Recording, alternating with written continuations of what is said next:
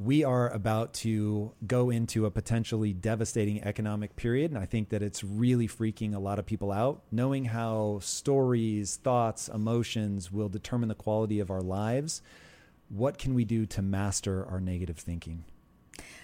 Well, I think one of the first things to say is I don't see thinking as either negative or positive.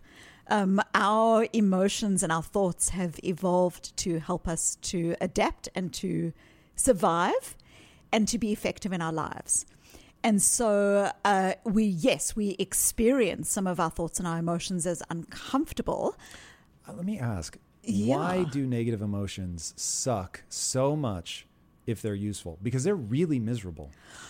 Charles Darwin was one of the first people to describe how our difficult emotions help us to communicate. They're helping us to communicate with ourselves and other people. And so, when we are sitting in a place that feels tough, yes, it feels tough. But often what that tough feeling is about is saying, gee, something matters here. There's something that I need to pay attention to. There's something at stake. And so the difficult emotions feel really tough.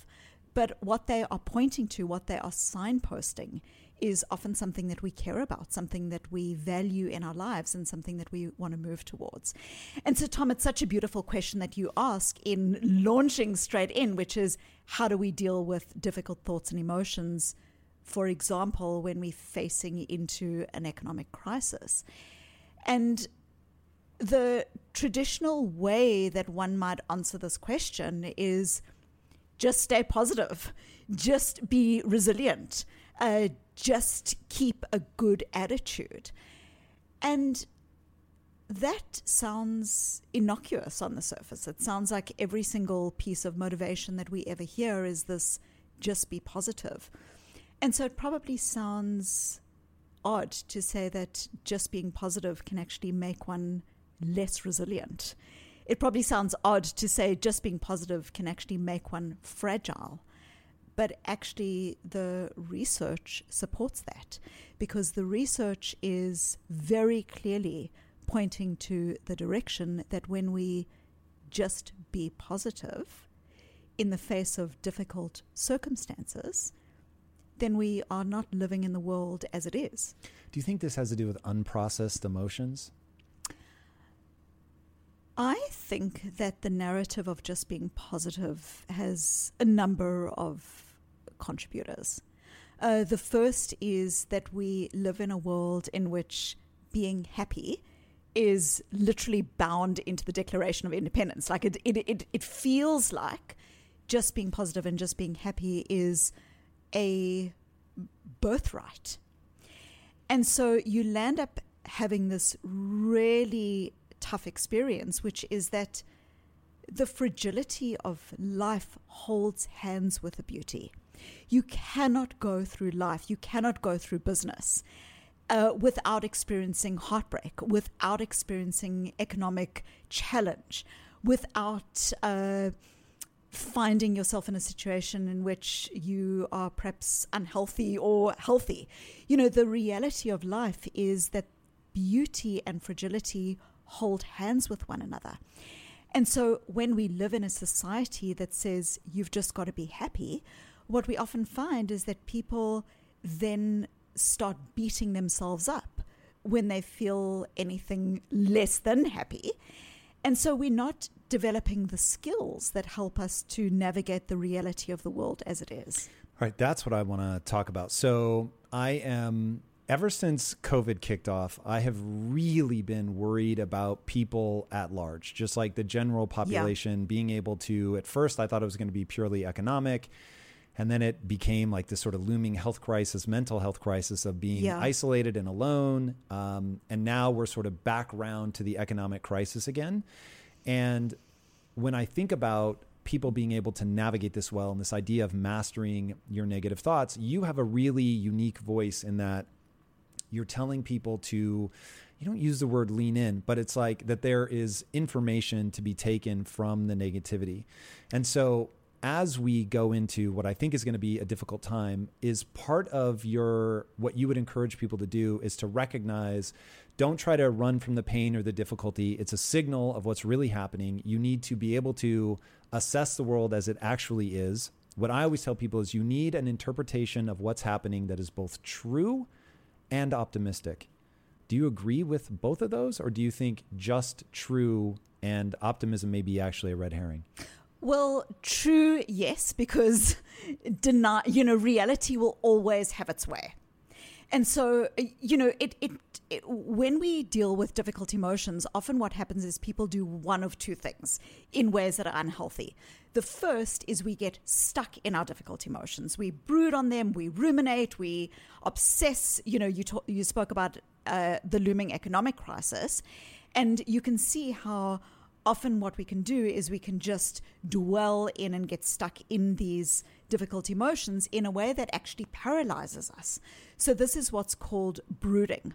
The opposite, which looks so different on the surface, is saying something like, I'm just going to be positive, I'm just going to push through, I'm just going to get on with it. And it sounds the opposite. It sounds like actually what you're doing is you're just ignoring those difficult emotions. And in many ways you are. And what's really interesting is both brooding and what I've just described, which is bottling. Both of those are unhealthy ways of dealing with our difficult emotions. So a really important part of... Can we define, and maybe this is where you're already going, but can we define unhealthy? Because I bottle like crazy. It is super effective in terms of getting things done. Yeah. But why define unhealthy? I think that would be useful. So if you are going for a job interview and your girlfriend broke up with you the night before, yes, by all means, put your difficult emotions aside and go in for the job interview and put on your best show. When I'm talking about unhealthy bottling, this is a strategy that is actually an avoidance strategy. It's basically a strategy that says, I'm having these difficult emotions, I'm having these difficult thoughts, but I'm not going to face into them. I'm not going to learn from them. I'm not going to connect with them. Instead, I'm just going to think positive and I'm just going to get on with it. And often what we do is we do this with really good intentions. The intention is that I've got a project that I've got to move forward with, or I've got an interview that I've got to do, or I've got a relationship that I'm trying to be in. But the problem with bottling and the definitional aspect of what makes it unhealthy is that you're doing it in a consistent and persistent way, and that you never go back to those difficult emotions to understand them. Why does that matter? If you are unhappy in your job and you say to yourself, oh, well, at least I've got a job. At least I've got a job. At least I've got a job. It's fine.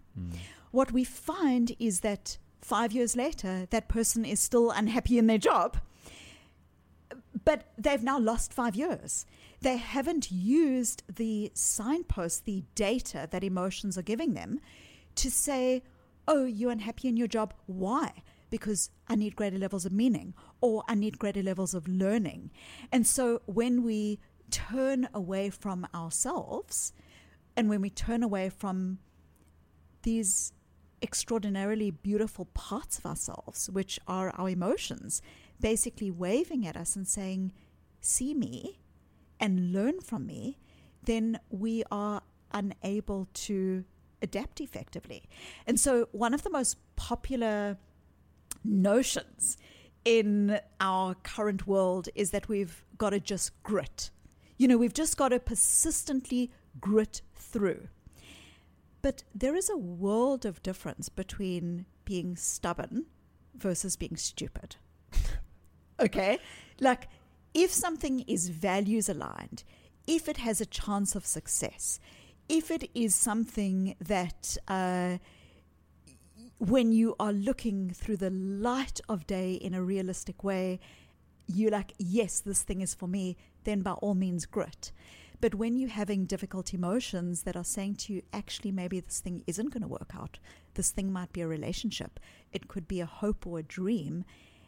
At that point, keeping on gritting through has a real opportunity cost. And so when we ignore those difficult emotions, we also turn ourselves away from the ability to adapt and to be effective in our lives. Emotions are really confusing, though. So here is one, I think it's important to plant a flag on the following idea. There's pathology on both sides. So you can ignore your emotions and that becomes pathology, and you can give in to your emotions constantly and that's pathology. Yes. And I've heard you say that our emotions are data, not directives. And so people need to be careful not to be in the grips of their emotion. We will definitely get into that. But okay, so we've got that idea that there's pathology on both sides. You have to be careful. Now, what's interesting is I think you and I may be on, I don't think either of us spill into pathology, but I think we're on different sides of the, if you were going to err, maybe too far on the, like, it's okay to sit with your negative emotions and make friends with them. I would certainly err on the side of bottling them up, which I have found to be effective. But I am very cognizant of the fact that if you are not careful, that your emotions will go underground and you won't understand them. And I live in terror of not understanding my emotions. The problem is they're very confusing. And so when you said, when you look at it in the cold light of day and you're being realistic, that's very close to what you just said. And I thought, but man, really knowing if you're being realistic is hard. So how do you encourage people, or teach people, maybe is a better word, to figure out what their emotions translate to into logic or words? So I just want to firstly circle back to the bottling and brooding, because, when I use the word unhealthy, I think it's useful to describe what I mean by that. When you are stuck in a difficult emotion, what is owning you? The difficult emotion is owning you. You're not in your life. You're not seeing your child. You aren't able to connect effectively in your relationship because you are so immersed in that difficult emotion. And so brooding on our difficult emotions is unsurprisingly associated with lower levels of mental health, of well-being, of a likelihood that if you feel depressed, that depression will continue.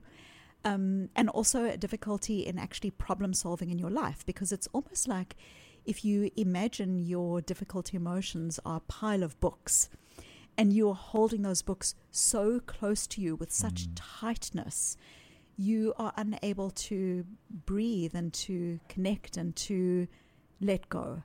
And so that is the impact of brooding, and that's why I say brooding is unhealthy. But let's look at the opposite. It looks so different. Just push through. Just be positive. Just ignore your difficult emotions.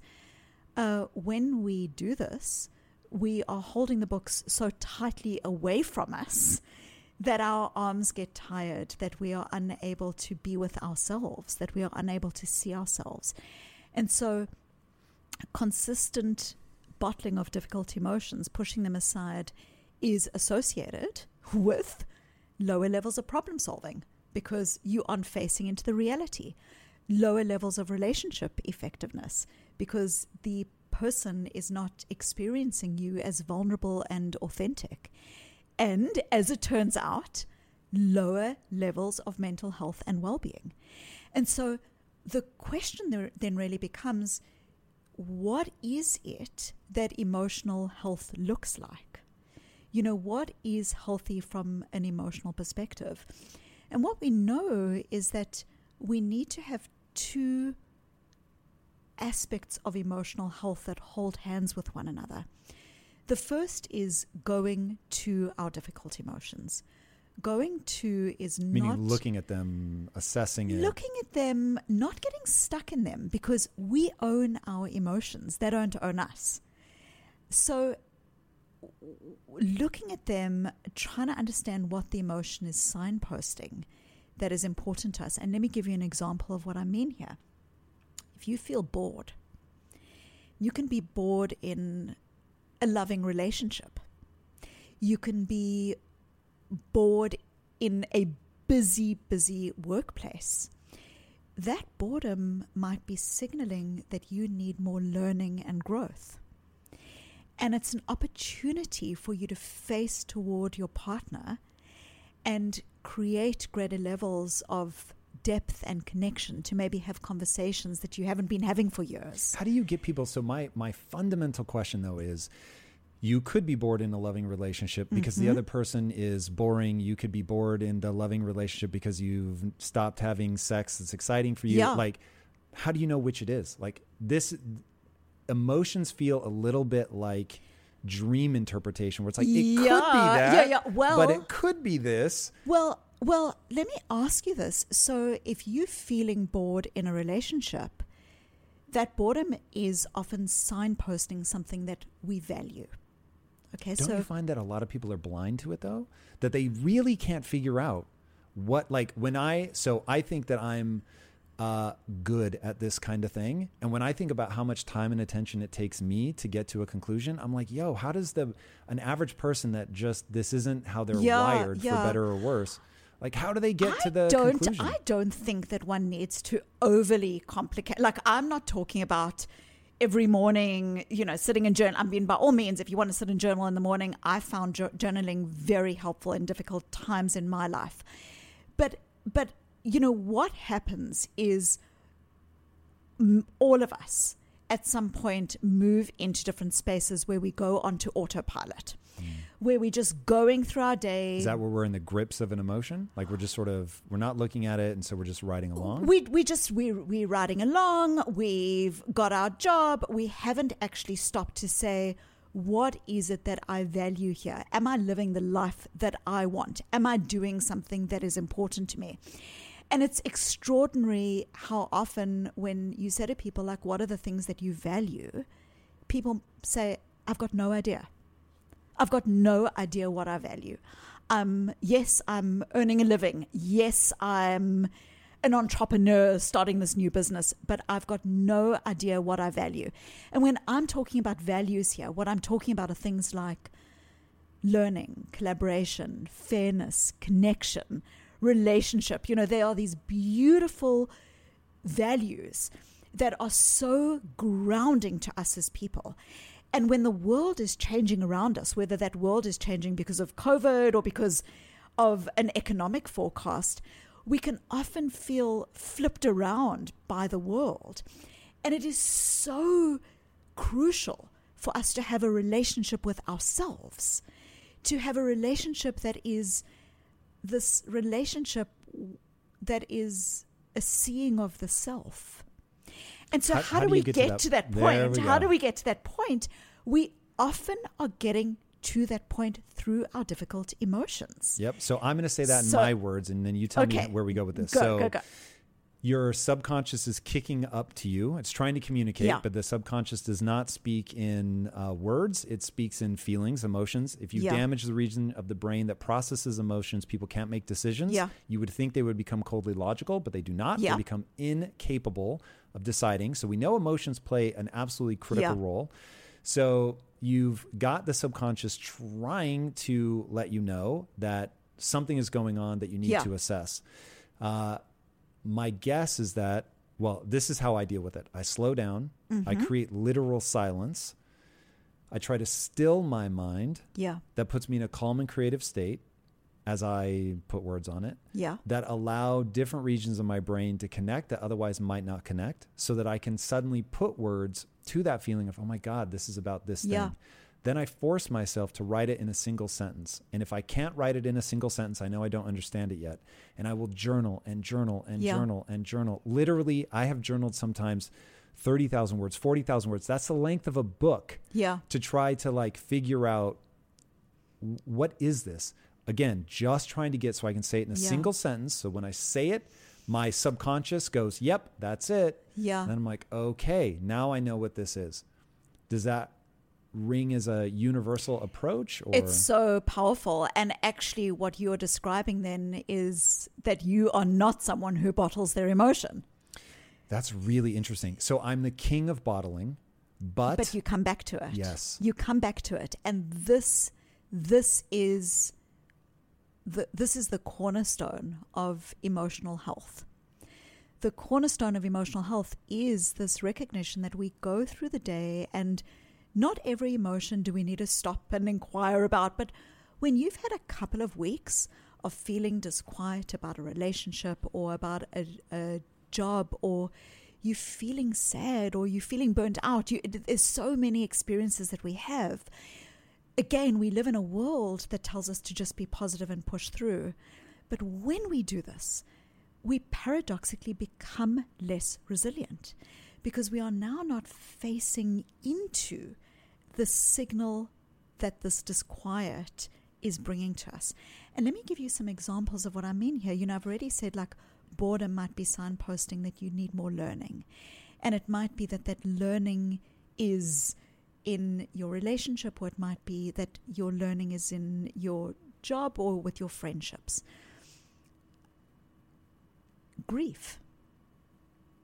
Many of us in these past couple of years have been through a process of grief, whether that is grief of a parent, someone who's actually physically with us no longer, or grief of what was once in my assumptions of what the world could have been. I've got grief for that. Okay? For sure. So there's grief. And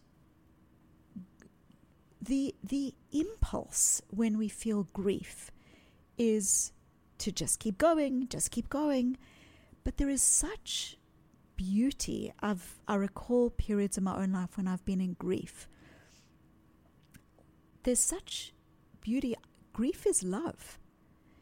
Grief is love. Grief is love looking for a home. Grief is that person that you've lost saying, see me, remember me, connect with me. And there is something so profound and human and powerful and non-hustling that's at stake in the turning towards that. And let me give you some other examples. Anger. Anger, we can brood on our anger. Brooding, we get hooked on our Twitter feed. We get stuck inside being right. Bottling is, I'm just getting on with my life. But when we feel a sense of anger, often that anger might be signaling that fairness is important to us, or equity is important to us, or something that we see when we watch the news shows that a value that is important to us is being contravened. But it could also be pettiness and an ugly insecurity hiding inside of yourself. Yes, and this is why it is not about getting hooked on the difficult emotion, but rather recognizing that our emotions are data. That our emotions are data. They signpost things that we care about, but they are not directives. Just because I feel angry doesn't mean I need to have it out with everyone. Our emotions are data. They are not directives. And I'll give you, yet another example that I think was so powerful during these past couple of years is people described how they felt really lonely. You can be lonely in a crowd. You can be lonely in a house with a loved one. Because as we come to the kitchen, we turn away from that person. We're on our phones, they're on their phones. And loneliness signposts a need for intimacy and connection. So when we turn away from these parts of ourselves, we also turn away from the beauty and messiness of our humanness. I want to go back to the idea of problem solving. So as you're describing this, I'm like, man, people really have to understand, though, what the root cause is.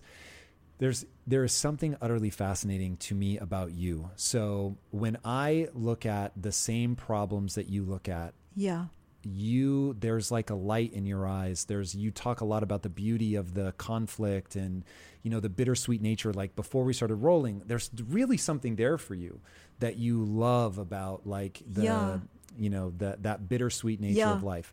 And so one of the notes that I took is,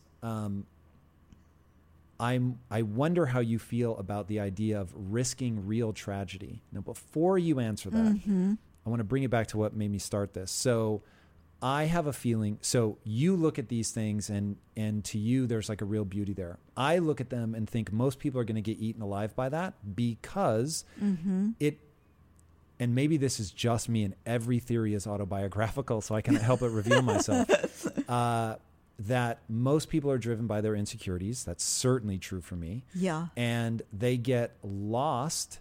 They don't understand the impulse.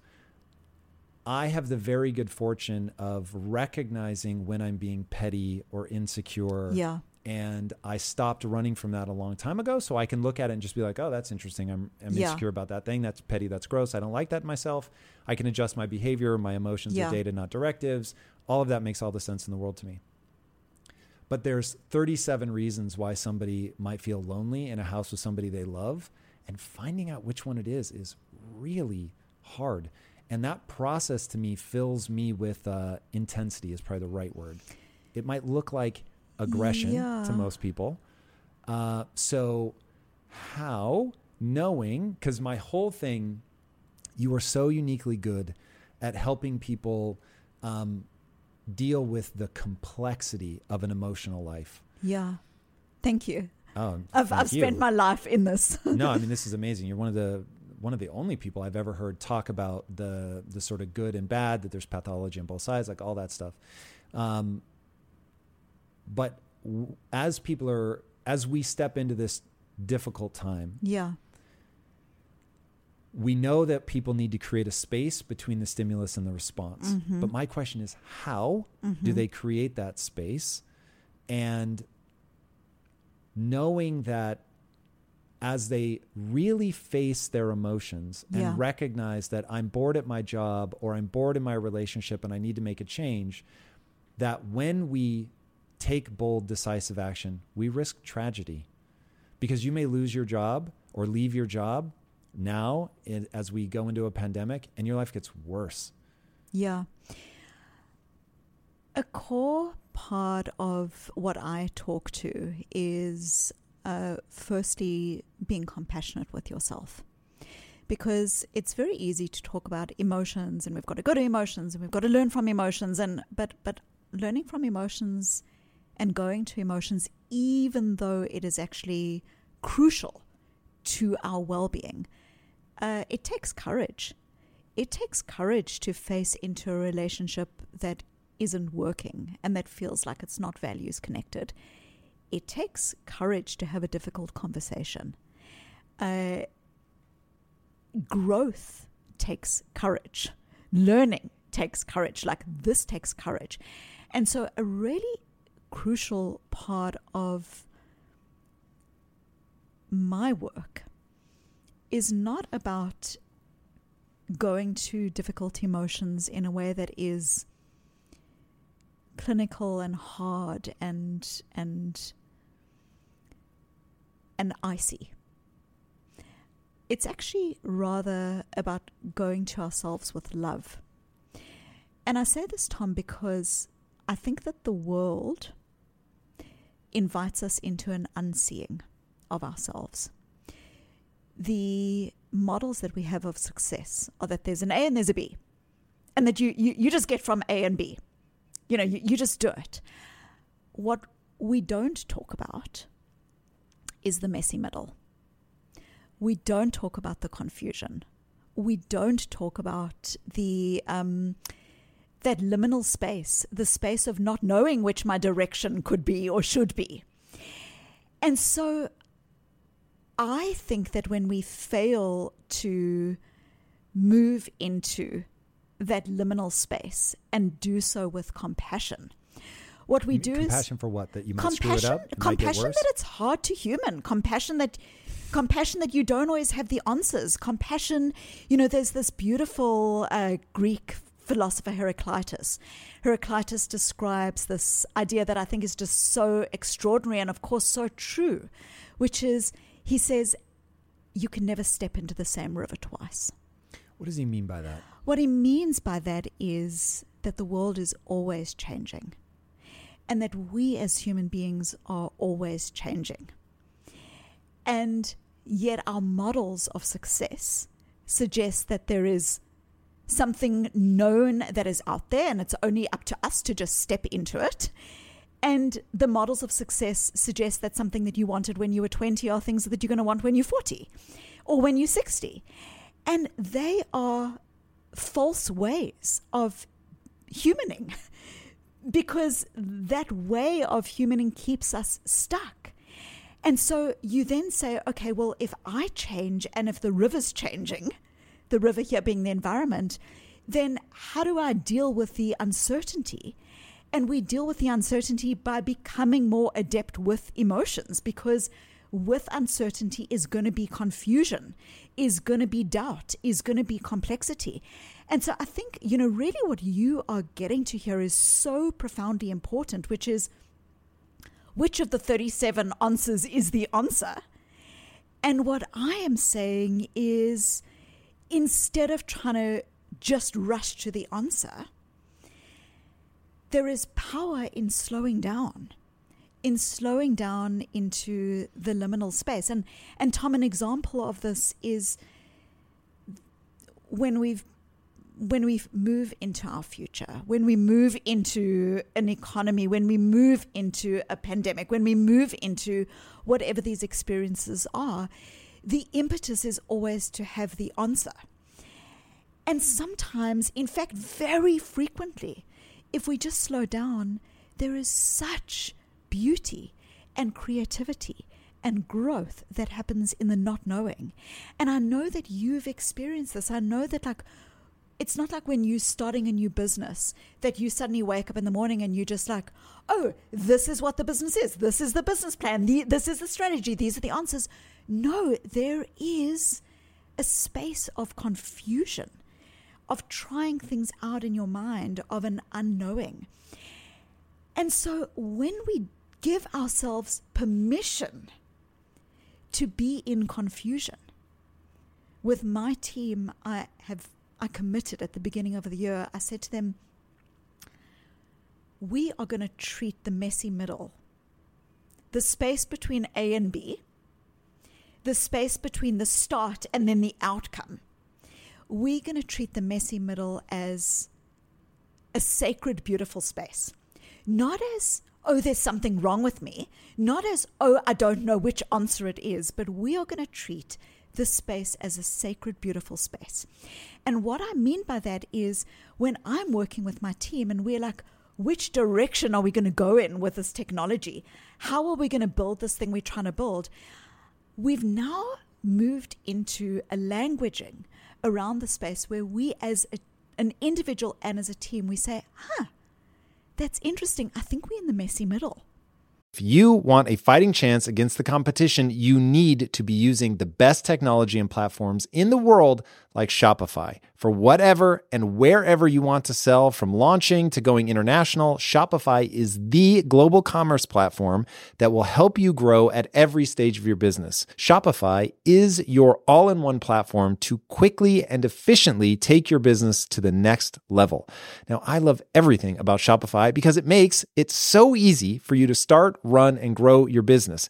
It didn't used to be this easy. I'm telling you, back in the day, it was a lot harder. I'm so jealous. Shopify powers more than 10% of all US e-commerce because businesses that want to grow quickly and efficiently choose Shopify. Sign up for a $1 per month trial period at shopify.com/impact, all lowercase. Go to shopify.com/impact now to grow your business no matter what stage you're in. Shopify.com/impact.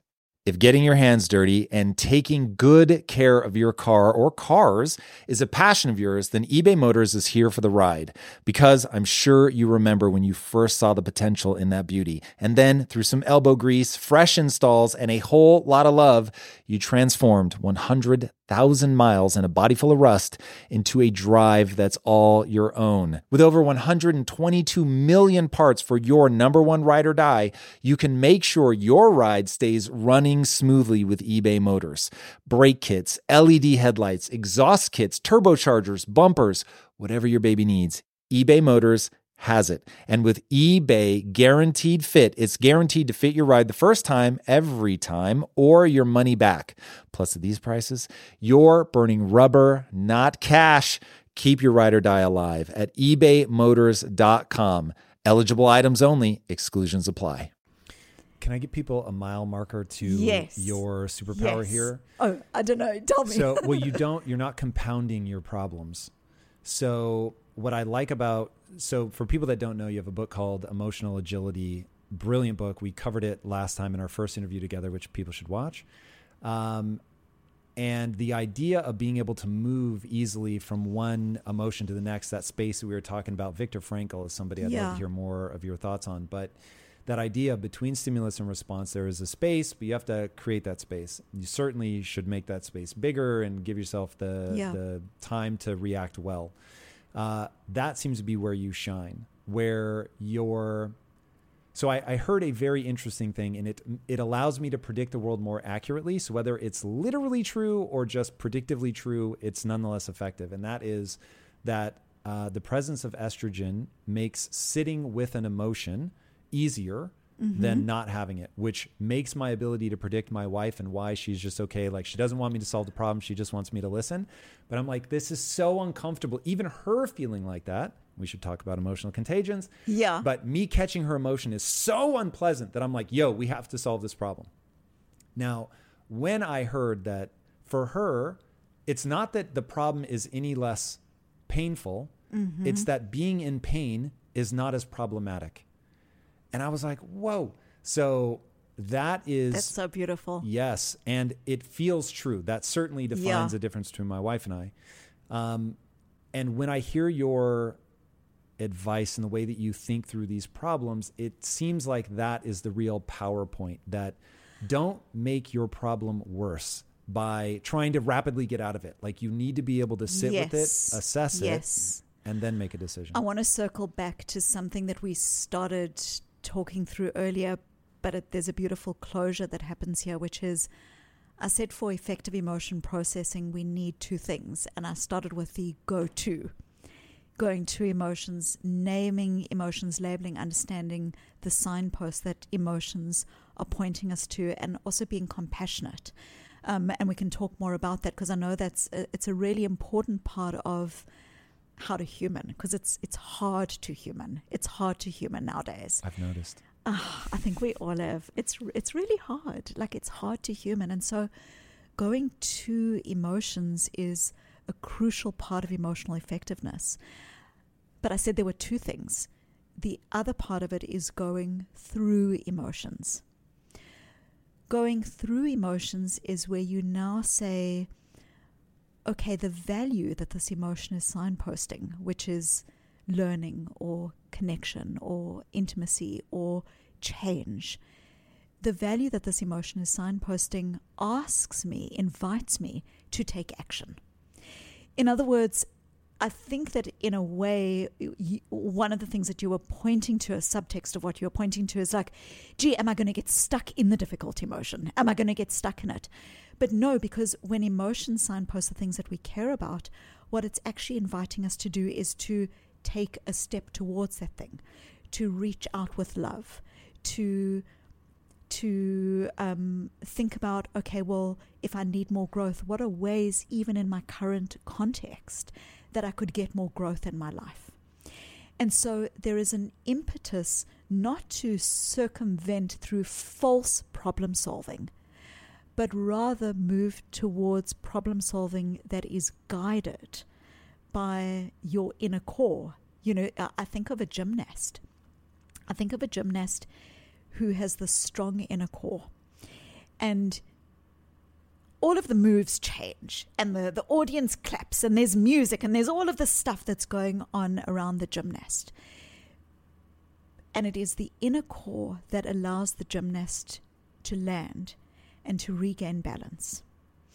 And when the world is changing around us, and even when we are changing inside of us, there is this inner core of these emotional capacities, this ability to say, what is this emotion signaling to me? What is this disquiet? Let me sit with it. Let me not judge the messy middle, but rather recognize that this is a space, yes, it's confusing, but it's also a space of potential creativity and growth. So let me not rush out of it. Let me just be with it for a while, not be stuck in it, but be with it for a while. And as I start sense making from that, I'm then able to go through those emotions. And what do I mean by going through? I mean taking steps that are values aligned, putting your hand up for the difficult project because now it feels growth oriented, going out to dinner with your loved one and asking a question or going to a place that feels extraordinary about your hopes and your dreams, and maybe a place that you've turned away from through the complacency of the life that you've been living. And so it's the go-to and it's the go-through. But the go-through is guided by a strong inner core of our values and a seeing of the self rather than an unseeing. This is super powerful. So I want to talk about the idea of developing that strong core of values. So you talked earlier about most people don't even know what their values are. Yeah. I think a lot might be hiding in values. When I think about my own life and how I've been able to navigate difficult things and still move forward, let me run an idea by you. Yeah. I'm very curious to see what you think about this. I want to come back to journaling as well, because I think it's a really important part. Super powerful. Yeah. So I have a feeling that people would be very well served to put values in place around the idea of regrets. And the reason that I have rules in my life and that I have values in my life is I want to say, in abject failure on a world stage, if I screw this up, what story am I going to tell myself about myself? Because ultimately it doesn't matter what the world thinks about me. It matters what I think about me. If the whole world hates me, but I really believe in myself and believe I did the right thing and all that, I'm going to be fine. If the world loves me, but I think I'm a total failure, it's not going to matter.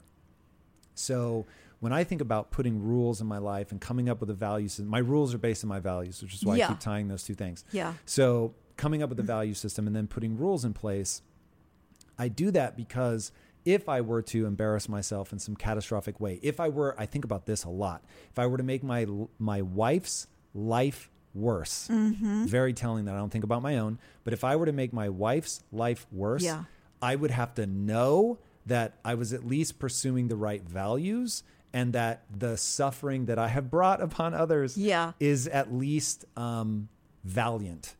And that I was attempting to do the right things. Interesting, that word, I think, hit something. So what do you think about that idea? The idea that, like, regrets are real. How you think about yourself matters a lot. Yeah. And that if you don't have your values in place, you won't ever risk tragedy, because all you can see is that tragedy was bad and I'm not going to put myself in that position. But if you have a value system that mandates you risk tragedy, then it becomes worth it.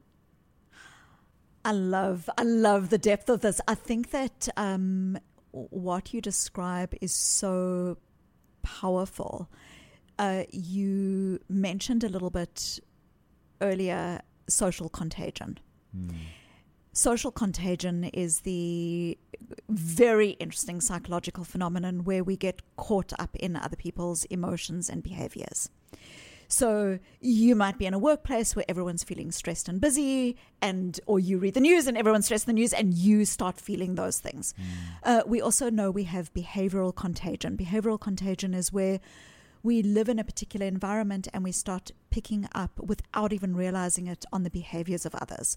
So we know in large-scale epidemiological studies that if someone in your social network gets divorced, it significantly increases the likelihood that you will get divorced, which is extraordinary. If you are on an aeroplane, this one freaks me out. And I say aeroplane, and I know in the US we say airplane, but if you're on an airplane and someone sits next to you and you do not even know the person and you are trying to be healthy, and that seat partner buys candy, 70%, it increases the likelihood by 70% that you will buy candy and sweet things too. That's insane. So how do you protect against social contagion?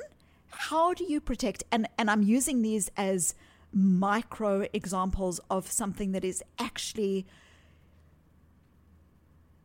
much more than a micro.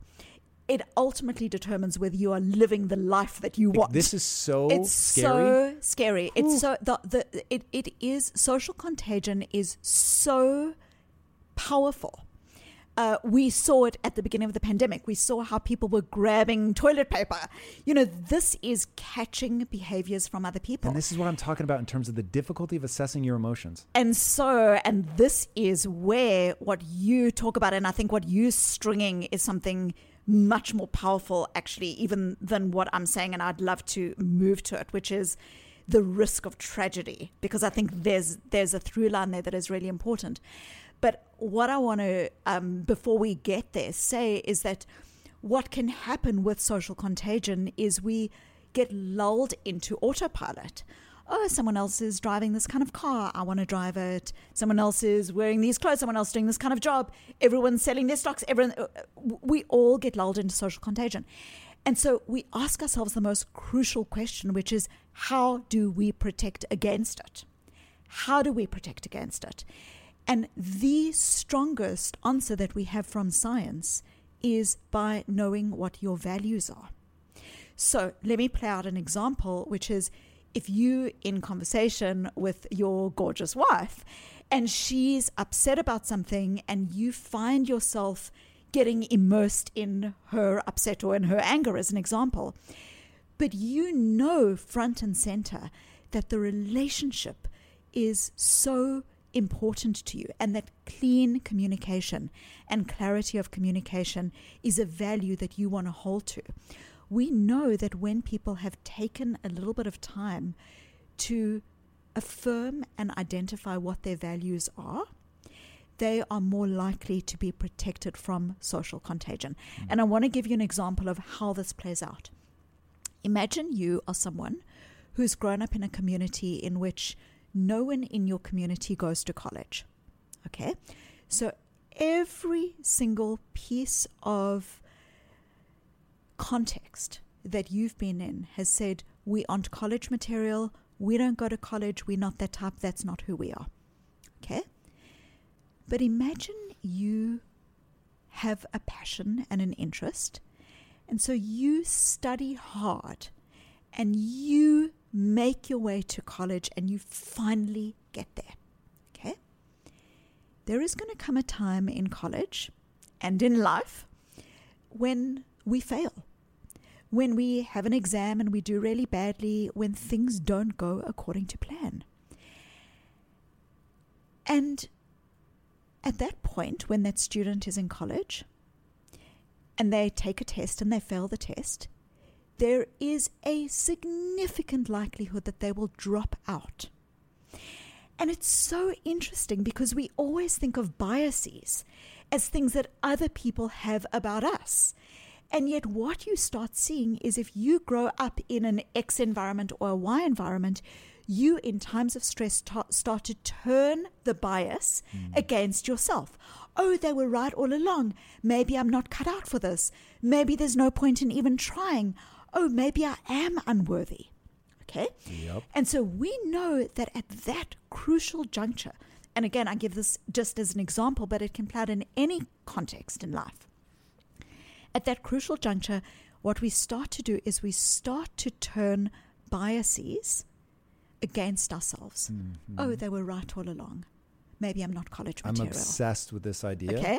It's so fascinating. Then you start saying, what is it that protects people from becoming self-biased?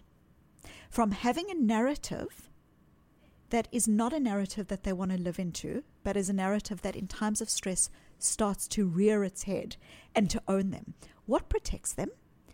And we know that if we take that college student and we ask them to just on their first day of going into college, spend 10 minutes writing about why are you studying this thing? Why is this course that you are on important for you and in your life? What is your purpose here? Mm-hmm. We know that 10 minutes literally protects the person 3 years down the track from dropping out. So now let's get generalized. You're going into a difficult relationship, into a business where you believe in it, where it's purpose connected, but where anything could change, where the world is uncertain. This is why having this core, being the gymnast with your values, is so crucial.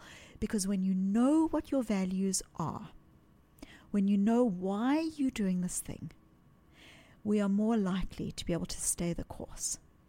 And we are more likely to be able to, in your words, risk tragedy. And what I want to say is, we may be risking tragedy, but the true tragedy is when we don't know what our values are, and when we are literally risking our lives. And what I mean here is we are risking our lives in an autopilot. The tragedy of never living. The tragedy of not living. Yeah. Oh my God. So to your point about humaning is hard. Yes, it is extraordinarily difficult. Emotions are signposts to a value system that you've never taken the time to write down, that you've been developing since you were a little kid, often shaped wildly by trauma as a kid, when your brain was still like half-baked, like, oh my God, all of this stuff, creating this, it's feeding your subconscious mind. Your subconscious mind does not have the effect of speaking to you in words, as we were talking about earlier. So now you get these feelings, something doesn't feel right, you feel off, but you also feel a tremendous sense of fear when you look at what change might bring, the unknown, the liminal space, which that whole idea is fairly new, the at least the word liminal. But now I have like completely fallen in love with like that in-between moment where everything is uncertain. It's beautiful. It's horrendous. Beautiful. It is and terrible and terrifying. Yes. And this is where most people get stuck. And this is why people don't make progress in their life. And so when I ask, how do we master our negative emotions? It's exactly this. Like, you have to get into that messy middle. You have to define your values. You have to take the time to journal. You said you wanted to get back to that. You've got to take the time to write this stuff down, get clarity of your own ideas. And some of this isn't even getting clarity. It's creating clarity. There's no clarity to be had that already exists. Right, exactly. Yes, like you have to take the time to say, here's my best like go at what I think I should value. Over time, you will see whether they work or not.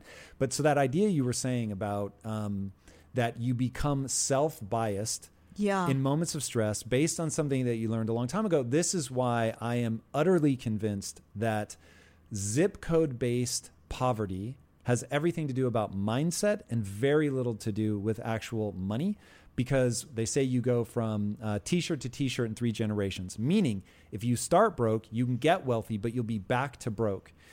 Because what ends up happening is the ideas, even the pain that person had to, like when I think about my own obsession with success, it's because I felt like I lacked as a kid, right? I wanted for things and I wasn't able to get them. And so I was like, I'll never feel like this again.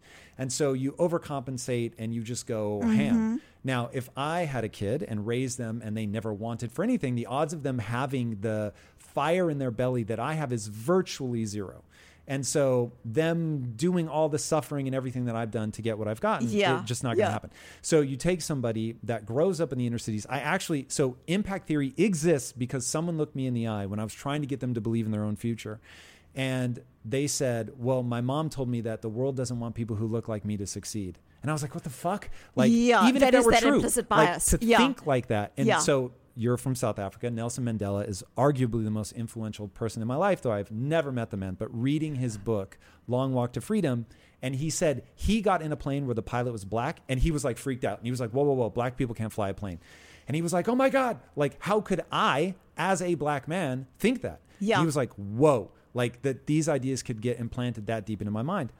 And so when I think, like telling your kid that the world doesn't want someone who looks like you to succeed, you walk out just, well, why even try? And now your behaviors are, I'm not going to try. And so if you don't take the time, to your point about college, write this shit down. That even if the world wants me to fail, I will never stop trying. I will always pursue that which I love. Yes. Whatever that's going to manifest as a value, you've got to have it. Because if you don't, in times of stress, you will slide back to, oh, well, the world doesn't want me to succeed anyway, therefore I shouldn't even try. Yeah. Oh my God. So there's so many things to unpack there. The first is, I would say that one of the most disempowering ways that we can be in the world, probably the most disempowering way, is to feel that we are completely victims to the system and the circumstance. Okay. because then there's no point in trying. Then the bias holds me. The story holds me. Another of the most disempowering ways we can be in the world is to think that everything rests on my thoughts and my emotions, because what that denies is the reality of context. There's pathology on both sides. It's the bothness. And I, sometimes I talk out against this forced positivity. Not sometimes, I always talk out against forced positivity, because it's cruel and it's unkind and it's ineffective, and we do it to ourselves and we do it to others. And there is no research that supports the idea that forced positivity is associated with, when forced positivity is denial, is associated with greater outcomes. But so often people say things to me like, so are you anti-happiness?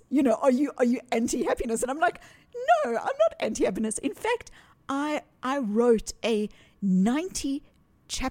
edited a 90-chapter handbook called The Oxford Handbook of Happiness. I am genuinely and curiously and purposefully interested in true human happiness. And one of the most fascinating chapters of this book was a chapter about how where you live and your access to public transport, how it impacts on your well-being. And of course it does, because if you are needing to commute 2 hours to work and 2 hours from work every single day, it is impacting on your relationships and your capacity to be there for your family and your children and so on. And so there is again this bothness. It is not about I am a victim of the system, because that traps me. It is also not about I am a complete victim of my own mental state and mindset, because that denies the truth. That some shit is hard. And I wanted to come back, Tom, because you spoke about Nelson Mandela. Nelson Mandela described how in order to live through his purpose, he needed to be able to sit down with his oppressors, is what he described. Facts. And he's learning actually about his anger. Not running away from anger, but actually going towards your anger, knowing that your anger is signposting that you care about equity and fairness. And then what demands that you sit down with your oppressor is because you care about equity and fairness, and therefore you are being values guided towards having that conversation. And so the point that I make here when I'm talking about emotions are data, not directives, is that when you think about emotions as data and you say like, oh, well, I'm sad, or oh, well, I'm grieving, oh, well, I'm angry, those emotions are signposting things that you care about. But the not directives part is just as important.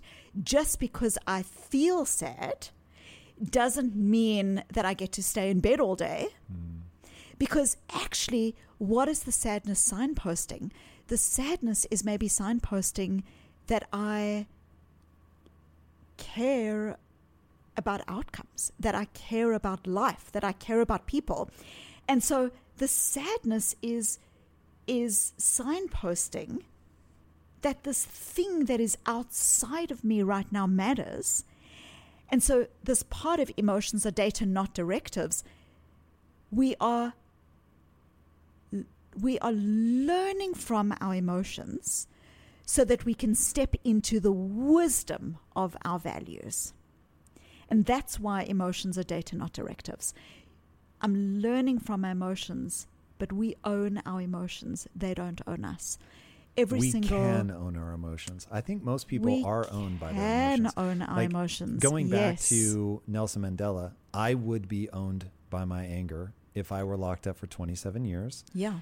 I can't fathom He is a human of a higher class than I. It's unbelievable. I really want to pretend that I would be that amazing. I would not.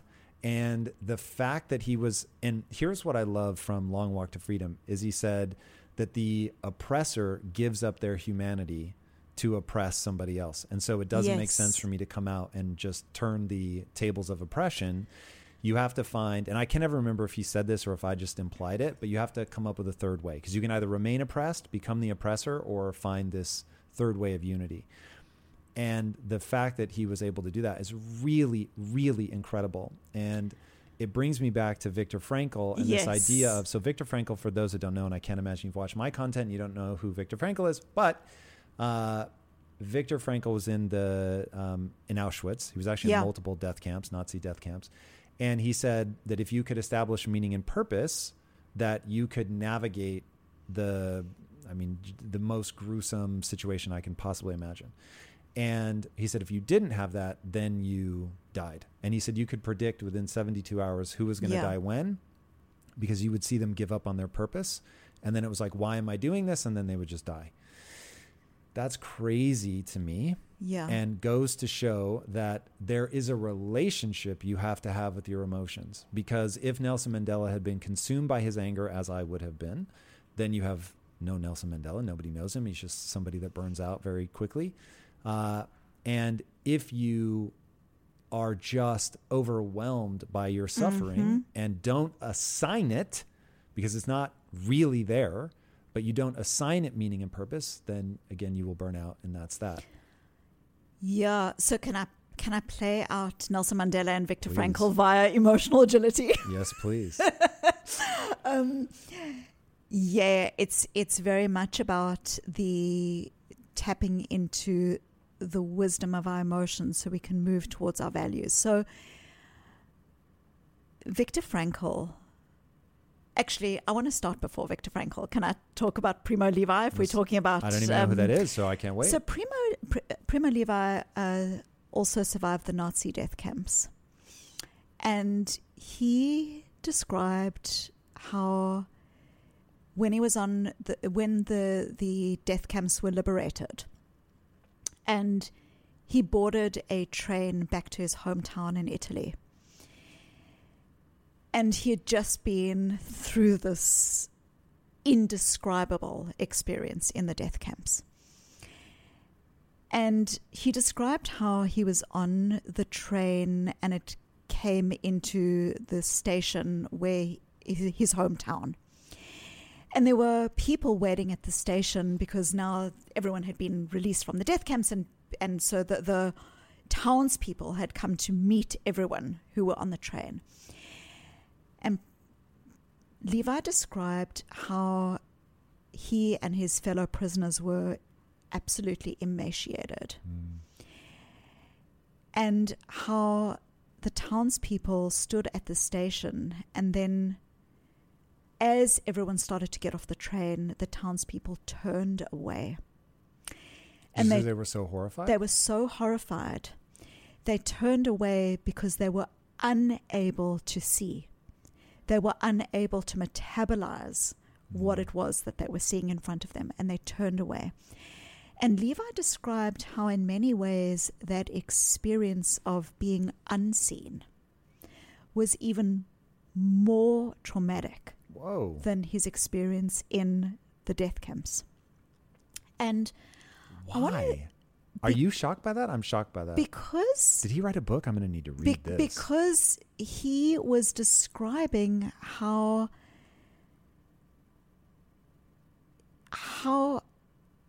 And I think this is the thread of my work.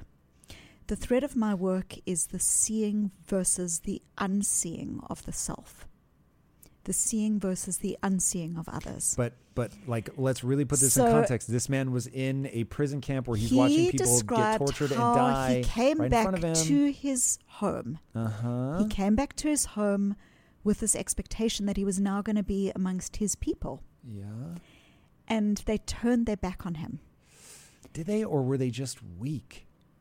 Whatever it was, he described that this experience was so profoundly painful to him. Wow. because really it was intriguing a turning the back. It was the turning of the back. And I think so much of my work on emotional agility. You know, people often say to me, like, what is emotional agility? Like, give us the psychological definition. And I'm like, well, you know, the psychological definition is emotional agility is the ability to be with all of our difficult emotions, thoughts, and stories in ways that are curious. You know, what is it telling me? In ways that are compassionate and in ways that are courageous, so we can keep taking values-connected steps in our lives. That's the nerd definition. That's the academic definition. But what is the truth of my work? The truth of my work is that emotional agility is about the seeing versus the unseeing of the self. When we turn our back on our difficult emotions, on our difficult stories, on our difficult values, we are unseeing ourselves. And there is a cost to unseeing. And at the same time, just because I feel sad today doesn't mean that my sadness is all-encompassing, because if I'm more than my sadness. I'm also my values, my intentions, my relationships, my wisdom. I believe that every single one of us inside of us has profound centeredness and breathing and wisdom and clarity. And when we get defined by our difficult emotion, by the sadness or by the anger, we are unseeing the other parts of ourselves. We are unseeing our capacity and our humanity and our potential. And so there is another unseeing that is happening there. And so now if we can go back to Viktor Frankl, Viktor Frankl describes this. I think it is one of the most profoundly powerful ideas in human history. Between stimulus and response, there is a space. And in that space is our power to choose. And it's in that choice that lies our growth and our freedom. So let me try to tie together what we have been talking about, which is when we are hooked, when we are fused, when we are stuck in a difficult thought. The thought might be, I'm not good enough. Stuck in a difficult emotion, an emotion of stress or disappointment or anger, or stuck in a story. The story might have been written on our mental chalkboards when we were 5 years old. Stories about who we are, what kind of love and life we deserve. When we are stuck in those stories, they literally have become a prison. So we've taken, actually, at the beginning I said, oh, these thoughts, these emotions, these stories are normal. Charles Darwin described how they've evolved to help us to communicate with ourselves and others. So there is nothing good or bad in having a feeling of being sad or angry or stressed. There's nothing inherently good or bad about it. But what happens is when we start treating that thought, emotional story as fact, when it literally creates a prison. I feel unhappy now, I'm going to leave the room when my spouse is starting in on the finances. I have the story that I'm not good enough, so I'm not putting my hand up for that job. What you've now done is you've now taken a normal thought, emotion, story that is there to help you to make sense of the world, and you're starting to treat it as fact, and it's starting to become data and directives as opposed to data, not directives. Okay? So in psychological terms, we call this fusion. Fusion is where we have a normal thought, emotional story, and we start over-identifying with it. There's no space for breathing, for love, for humanity, for connection. It starts to own us. So what is emotional agility? Emotional agility, and we can talk about some very practical strategies, but emotional agility is the ability first to say, it is hard to human, and these thoughts, emotions, and stories have evolved to help me to make sense of the world. In all of us, we constantly are assessing and adjudicating and trying to make sense of the world and ourselves in it. And so what we are doing is we are firstly saying, these experiences that I'm having are normal. Okay, so we're showing up to our difficult emotions, and we are generating a level of acceptance towards them. And here's the paradox, is acceptance is the prerequisite to change. I'll say that again. Acceptance is a prerequisite to change. It sounds weird. By acceptance, I don't mean passive resignation. I don't mean, oh, well, I'm accepting that I have no money and it just is what it is and there's nothing I can do about it. Acceptance is about facing into the truth of your experience and the truth of your difficult situation. It doesn't mean you passively resign to it. It just means you seeing it. Okay? So that's the first thing we want to be able to do. This is in emotional agility. I call this showing up to our difficult emotions with a level of realness and gentleness and softness, but you're still showing up. Then, how do we start creating the space? Once you've shown up, we want to start using our emotions in the ways that they were intended, which is as data. So can I give some practical strategies Please. as to to how that so here's some examples. Firstly, practical strategy number 1 is words matter. Words matter. So very often when we try to think about our emotions, we use very big umbrella terms to describe what we're feeling. Okay, I'm stressed. I'm stressed is the most common one I hear. But Tom, there's a world of difference between stress and disappointment. If you strive to perform your best in life, bringing your energy and abilities into everything you do, then it only makes sense that you would want to be out on the road with that same power, agility, and performance that everyone expects from you. And there's no better option than the most desirable, advanced, and dynamically capable SUV yet, the 3rd generation Range Rover Sport. You guys know I love staying on the cutting edge with technology, and the Range Rover Sport's cabin features advanced technologies such as active noise cancellation and cabin air purification, a must, offering you and your family and friends new levels of comfort and refinement while traveling. The Range Rover Sport provides an instinctive drive with engaging on-road dynamics and redefines sporting luxury for the power, agility, and performance you demand in every area of your life. Explore the Range Rover Sport at LandRoverUSA.com. That's LandRoverUSA.com. Or why would people lump? Is it to me, this just all goes back to people do not know how to interpret their own feelings. Well, why do people lump it? Because people have grown up in households in which emotions are maybe seen as bad. When you're angry, go to your room. And so people haven't learnt the skills. I mean, I think it's one of the greatest tragedies that when you are struggling with mathematics and you're a child, you can go onto Khan Academy, and as wonderful as Khan Academy is, and find any lesson you want about algebra or pre-calculus or whatever it is. But if you are a child who's feeling unseen by their parents or who's being bullied at school, the capacity to use the knowledge that we have in the technology that we have to bring you the ability to develop those social and emotional skills does not exist.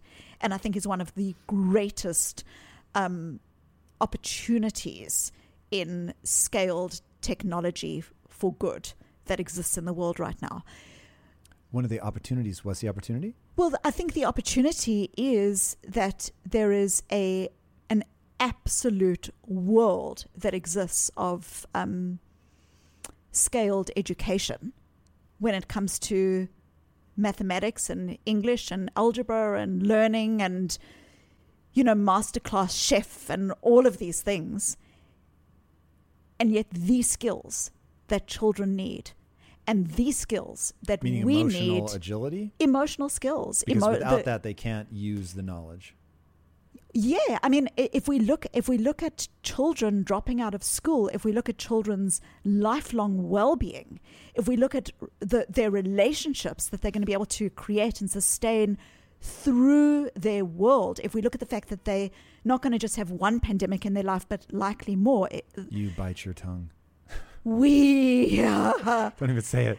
We are growing up in a world of increased uncertainty. The World Economic Forum describes emotional agility as the skills of the future, because we need the ability to deal with the world that is presented to us, the world as it is. And so I think, yes, I think one of the most remarkable opportunities is the scaled development of social emotional learning in children, in education and beyond. Yeah, that doesn't sound easy. Well, it doesn't sound easy, but if we're talking practical strategies, you know, why you said to me, like, why is it that people struggle with these skills? Why is it? Is because these skills have become feminized. These skills have become associated with being soft and fluffy and irrational and as being like intangible. And yet they are not. We have bodies of knowledge about these skills being practical. And let me give you some examples of, you know, what I mean here. So I was saying often we use these very big labels to describe what we're feeling. I'm stressed is the most common one. But there is a world of difference between stress and disappointment, or stress and feeling unsupported, or stress and knowing you're in the wrong job or the wrong career. Have you seen the color tests where they show you, it kind of looks like a colorblind test. It's like a bunch of slight variations of color. And when there's, I forget, it's like an Amazonian tribe or something where they are so used to all the different colors of green that they actually have different names for them. Yes. And if they like can find the dot of a certain name, like with 98%, you know, accuracy or whatever. If you're not from there, then you find it with like 15% accuracy. It's crazy. Love that. And I went through it myself. I was like, what? There's a difference in those two colors? Take this with emotions. Stress is not the same as but all you have of these to have other the words things. for it. So we've got to develop language for it. If you think that you are stressed, your body and your psychology doesn't know what to do with that stress. But as soon as you start saying, oh, my stress is unsupported, there's literally this readiness potential in our brains that starts saying, oh, I'm feeling stressed because I'm unsupported. How do I get support? So this is called emotion granularity. It's exactly what you're describing. It's these different colors. This is called emotion granularity. Emotion granularity is, and I don't want to overuse this word, it gets overused, but emotion granularity is a superpower. Children as young as 2 and 3 years old who are more able to accurately label their emotions have higher levels of well-being, high levels of delayed gratification, literally in longitudinal studies. If you are a 16-year-old and the principal and someone says like, I've got this great idea, let's let the air out of the principal's car tires. Okay? The child who's able to say, oh, I want peer acceptance and I'm excited on the one hand, but actually what's going on for me is I've got a sense of disquiet, this feels wrong. That child is going to be equipped in so many ways. So let me come back to this practical strategy, which is when you find yourself using a broad brushstroke label, ask yourself, what are 2 other options? I know that sounds very basic, but I thought this was really brilliant. It's really important. I was working with an executive who described everything as angry. You know, he would say, I'm angry. My team's angry. You know, this was his language. And I started saying to him, what else could you be feeling other than angry? What are 2 other options?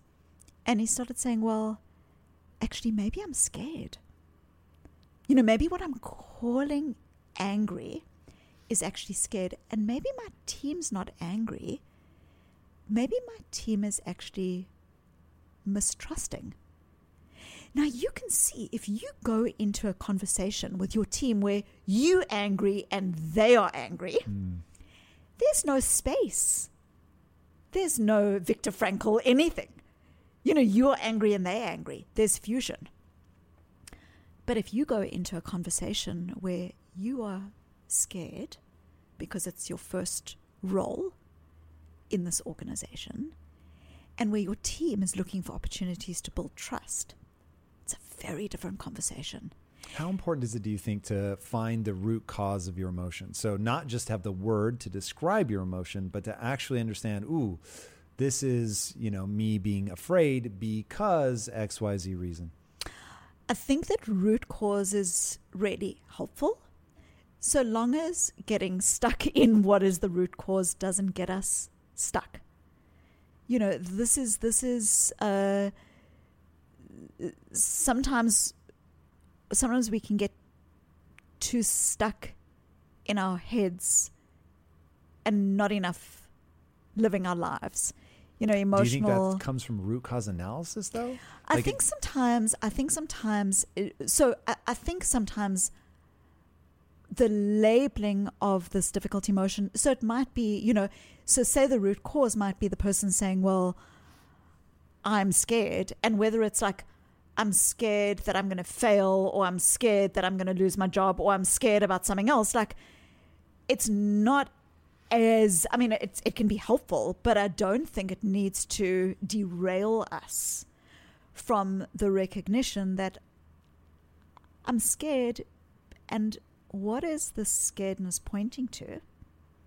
What is the data? The fear is pointing me to the fact that I actually kind of care about this role. And so you can start seeing the beauty here, because if I care about this role, then how do I have a real conversation with my team? And so you move on the one hand from I'm angry, my team's angry, into I'm actually fearful because I care about the role.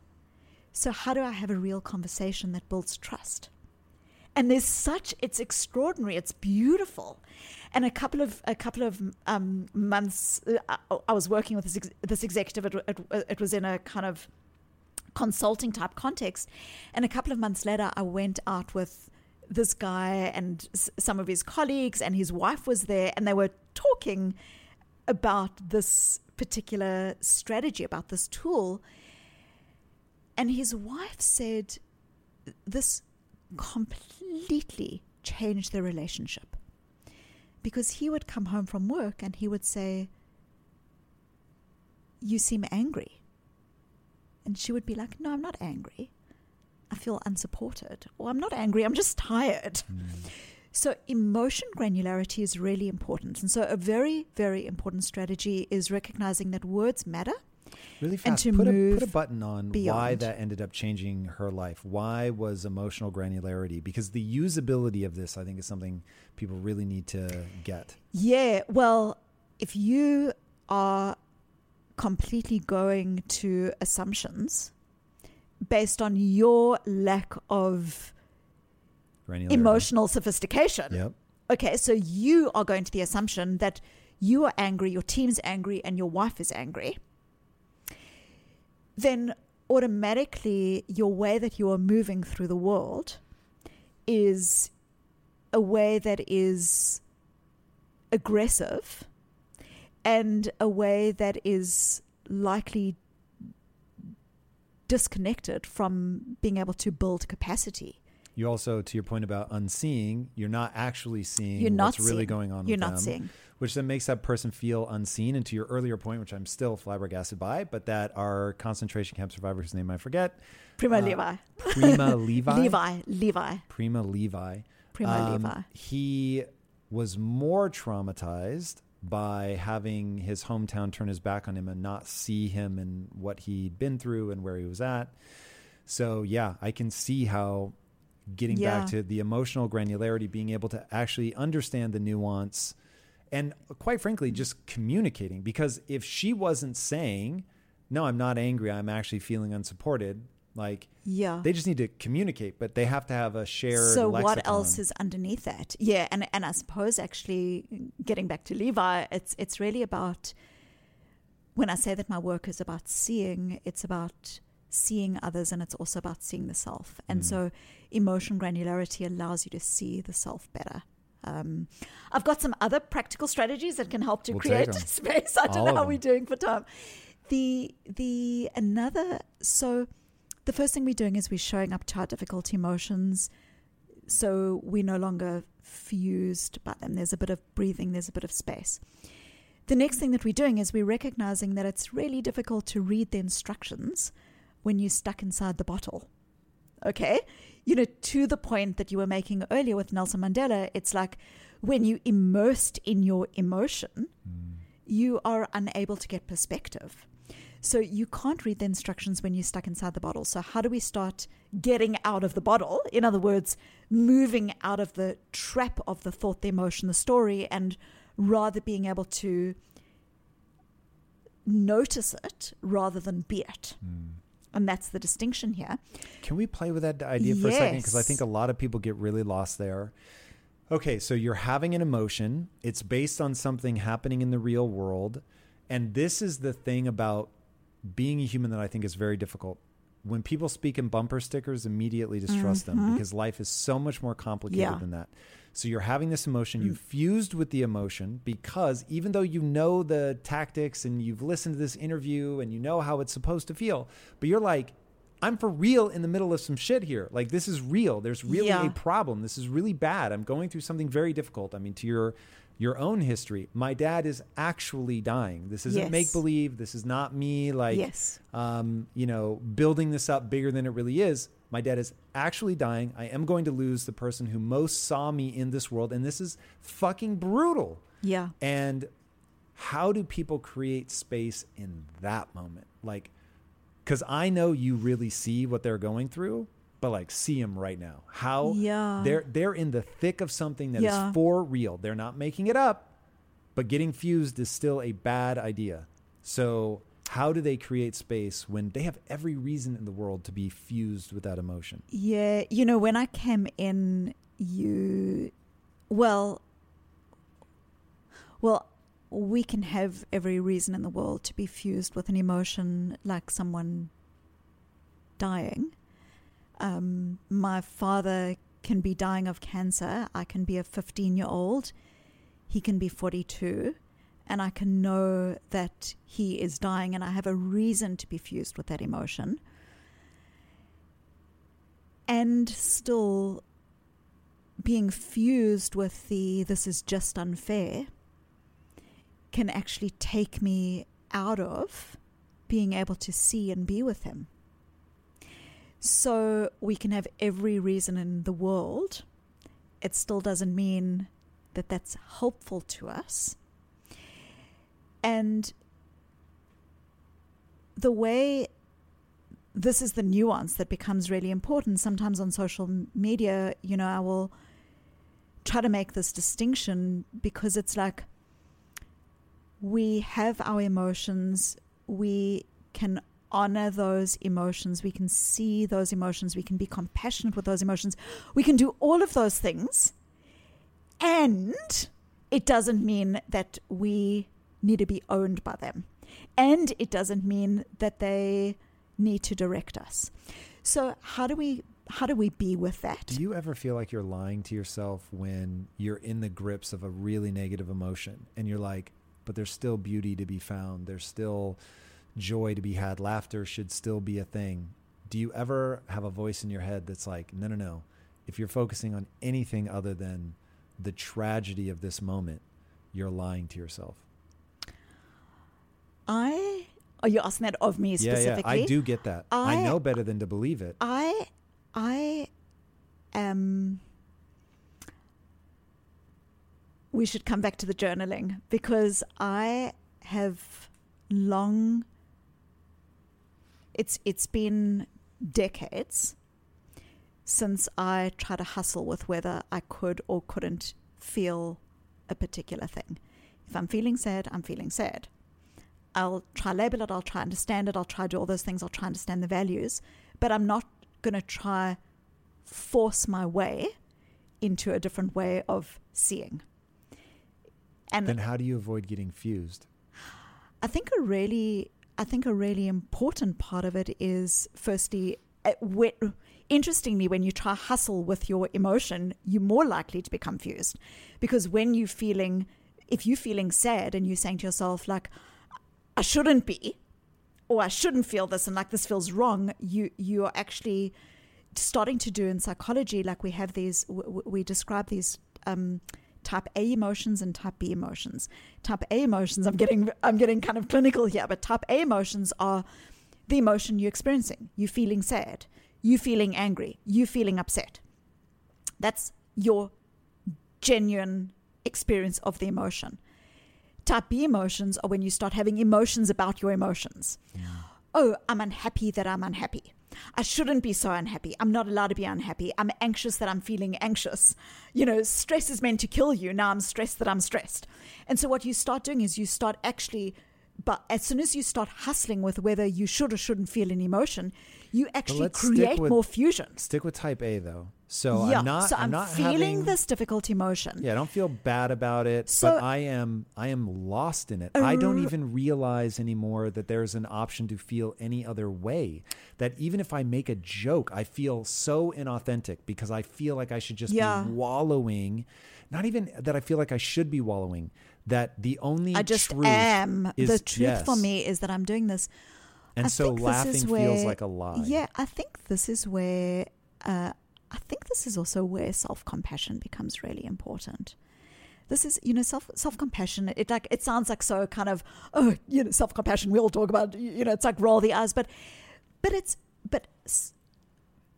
in a culture again that promotes the idea that we should always know the answer, even though when we are lying at night, just us, in the stillness of our relationship with silence, we know we don't have the answer. And there is a compassion that is invited at that moment, because compassion speaks to the truth that it is hard to human, that we don't know all the answers, that all human beings suffer, that there is fragility and beauty in life. And so when I'm in those moments of feeling stuck sometimes in grief, there is something really profound in being compassionate with that. And what do I really mean here? What I mean is, firstly, acknowledging, for everyone who's listening right now, acknowledging that you are doing just the acknowledgement, just the simple acknowledgement that you are doing the best you can with who you are, with the resources that you have been given in life. Just that acknowledgement starts to create a level of gentleness and a level of breathing and a level of space. When doctors are going to give bad news to patients,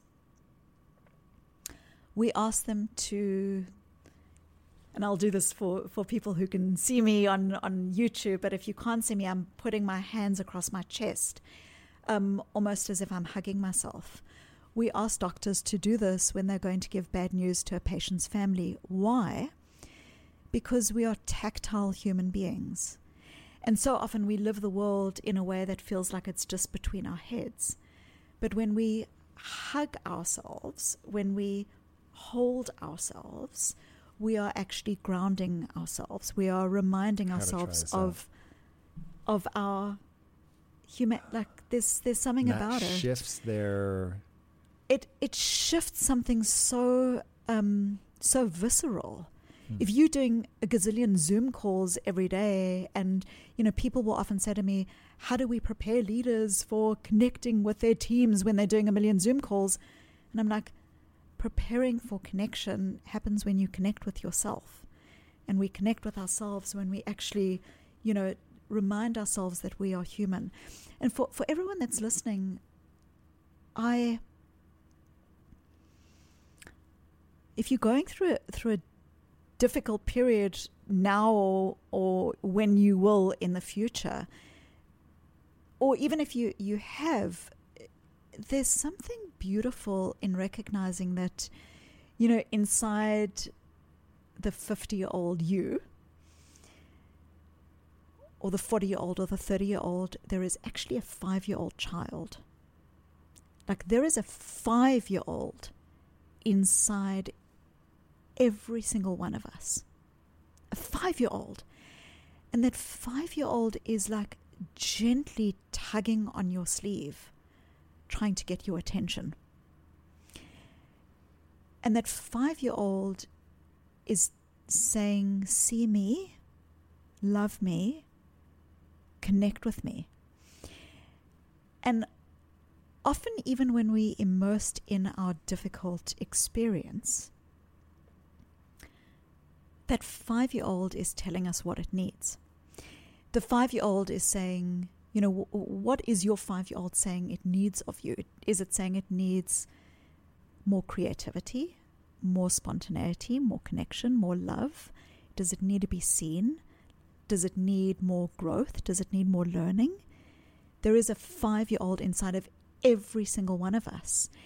And when we're stuck in something difficult, reminding ourselves that there is a 5-year-old immediately starts to connect us with this. It's psychologically, I'm trying to kind of bring in these psychological terms.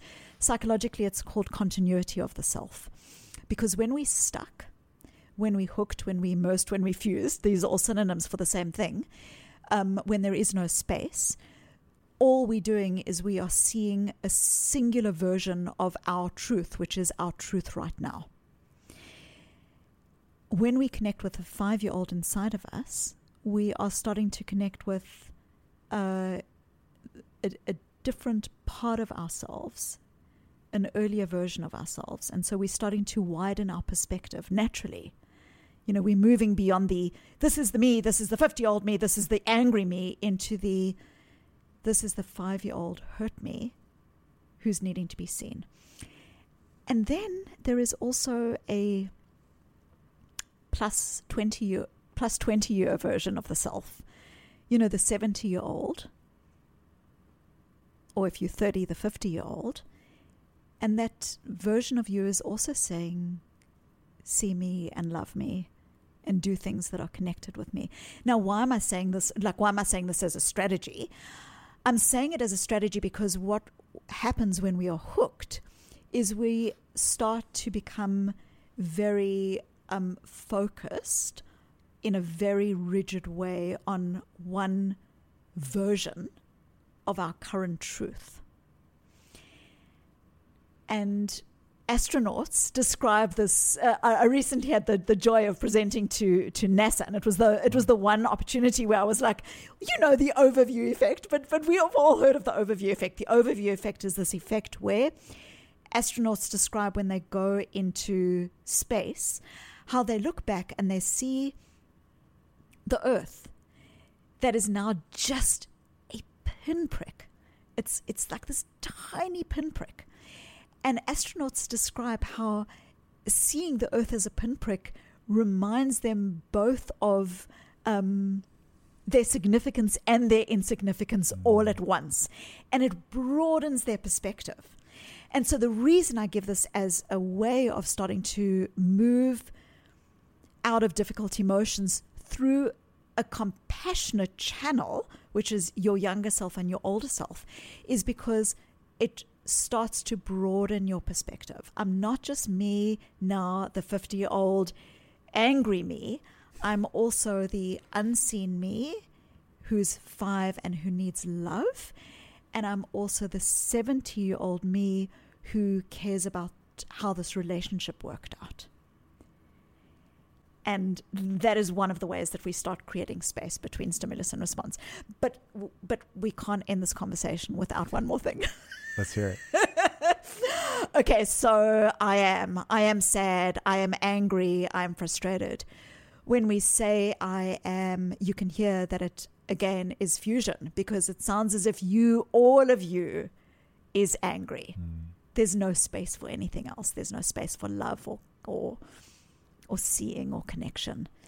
So a really powerful way, and we come full circle to those difficult thoughts, emotions, and stories that we started off with, is noticing your thoughts, your emotions, and your stories for what they are. They're thoughts, they're emotions, they're stories. They are not fact. They're not directives. So let me play out what this looks like. When you say, I am sad, and we all do this every day, we say, I'm sad, I'm angry. Like, what else would you say? But it's almost as if the sad is a cloud in the sky. Okay, I am sad. I am the cloud. I'm defined by the cloud. The cloud is all of me. And there's no space for anything else then. There's no space for your child or your colleague or your dreams. Instead, what we can do is we can notice our thoughts, our emotions, and our stories for what they are. They are thoughts, emotions, stories. I'm noticing that I'm feeling sad. Not I am sad. I'm noticing that I'm feeling sad. I am not good enough. I'm noticing that this is my I'm not good enough story. I have the urge to leave the room. I'm noticing that this is my urge to turn my back on this difficult conversation with my spouse. I'm noticing the urge. What you're starting to do here is you're starting to notice these things not as who we are, but as parts of who we are, which everyone will identify with. Everyone knows that you can simultaneously be a loved one and a parent and a child and a CEO all at the time. We can all have multiple identities. We can also experience multiple emotions and multiple experiences. It's a big part of mindfulness meditation. It's very recognize, note the thought, the emotion, and you're starting to observe it.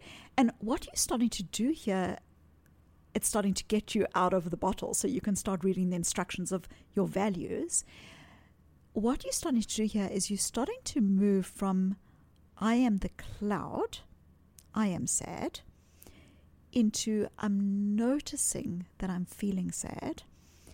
Because here's the truth. The truth is we are not the cloud.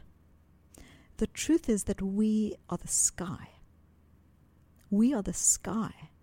We are beautiful and messy and capacious and able and beautiful and human enough to experience all of our difficult thoughts, emotions, and stories, and still choose how we want to move forward in our lives. We are not the cloud. We are the sky. I love it. Where can people follow you? My TED Talk is The Gift and Power of Emotional Courage. My book is Emotional Agility.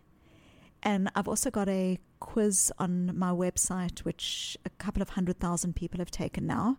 And it gives you a free 10-page report that connects with these different aspects of emotional agility. SusanDavid.com/learn. And then, of course, on social, I try to post thoughtfully and intentionally. And I'd love to hear anyone's comments about this episode. I love it. All right, everybody. If you haven't already, be sure to subscribe. And until next time, my friends, be legendary. Take care. Peace.